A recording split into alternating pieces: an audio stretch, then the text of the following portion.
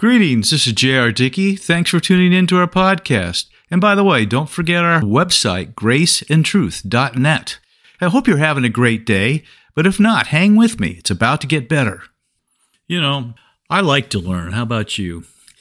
Some of the lessons, though, that God teaches, they're not easy. They come hard. And this is a lesson about learning. Matthew 7 says, "Enter by the narrow gate, for wide is the gate and broad is the way that leads to destruction. And there are many that go in by it."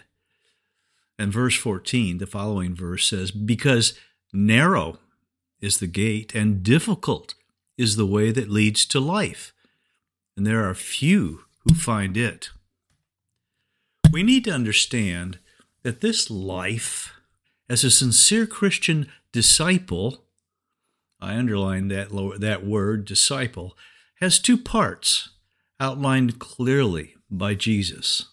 First, we are saved by faith in Jesus. That is, his death on the cross that paid for our sins, his resurrection from the grave that proved his sacrifice was acceptable to Almighty God, and his ascension to the throne of God, where he is seated at the right hand. Second, we then live by faith in him, following and thus learning and still learning to look to him at all times, to develop increasing trust in him in all circumstances. The word for disciple means learner, after all. The first part, that narrow gate that Jesus paid for us, when we go through it, that secures our salvation forever. The second, the difficult way, results in greater degrees of fruit, greater love, greater relationship.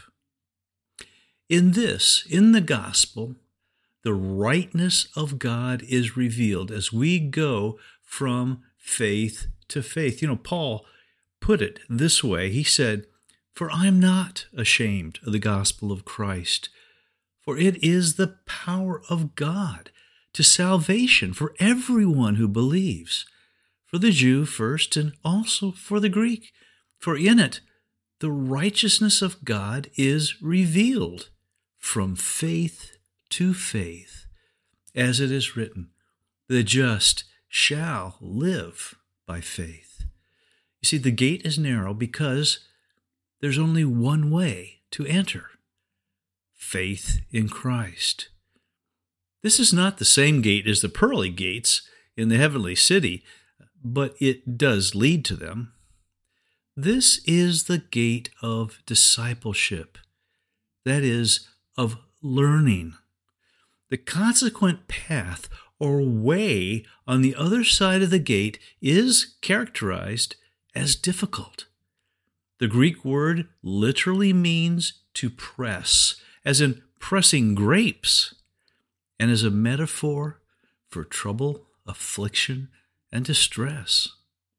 It's difficult because that's what God uses to shape and develop our eternal character, our glorious resemblance to our Lord Jesus. 2 Corinthians 3 put it this way, "But we all with unveiled face, beholding as in a mirror the glory of the Lord, are being transformed into the same image from glory to glory, just as by the Spirit of the Lord." You know, it's on this path, though it is difficult, we learn obedience. And if you will follow Jesus, that is, believe and follow, go through the gate and walk the path, you will learn as he learned. Hebrews 5:8 put it this way, "Though he was a son," capital S, son, "yet he learned obedience by the things which he suffered." So let's consider this life of learning. We learn obedience because obedience doesn't come naturally, so to speak. Specifically, we learn to obey the guidance of God's Spirit. You see, the Holy Spirit doesn't hammer you or force you to do or say or even think in His way. Rather, He nurtures the desire in you that He Himself gave you when you were born again, to know and to relate to Almighty God in love. As you make the effort to listen to Him, you will learn to recognize His voice in your heart. You will learn to distinguish it from your own thoughts. And then you will learn to take the next step, which frequently means doing something in response. Not because you have to, but because you want to. Another critically important thing you begin to learn is, again, something unnatural. That's humility. Oh, not the humility you're likely picturing in your mind, but an attribute that pervades every fiber of your being, and thus is simply God Himself living expressively through you. Remember, Jesus said, "Take my yoke upon you and learn from me, for I am gentle and humble in heart, and you will find rest for your souls."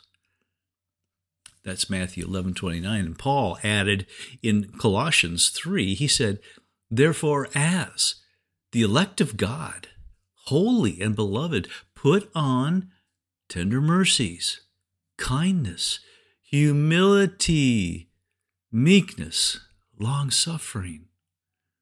And as the learning goes on, you will learn to be more selfless. Not just the good deed here and there, but the all-the-time heart attitude of putting Jesus and others first. It becomes ideally an ever-present mindset. Then Jesus said to His disciples, this is Matthew 16, Mark 8, and Luke 9, "If anyone desires to come after me, let him deny himself and take up his cross and follow me." Then there is the really big one. You guessed it, love. Yes, you learn to love as God loves. A conscious decision to love. After all, Jesus said, "By this all will know that you are my disciples, my learners, if you have love for one another."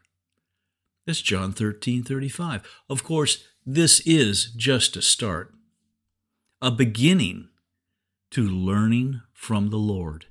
According to His guidance, well, I hope to offer more on discipleship. If you're like me, we're learning as we go, learning from our yoke fellow, Jesus. Will you be a disciple? Will you be a learner? It's an amazing life. I committed to it 52 years ago, and I've never looked back. It's the only way. However, keep in mind, Jesus said that few would find it. So I encourage you, be one of the few. Enter the gate and walk the path. Believe, follow, and learn, all by faith. Now may the Lord grant you peace in the midst of any storm and faith to trust Him. Look for our next podcast, and may you realize more of His grace today.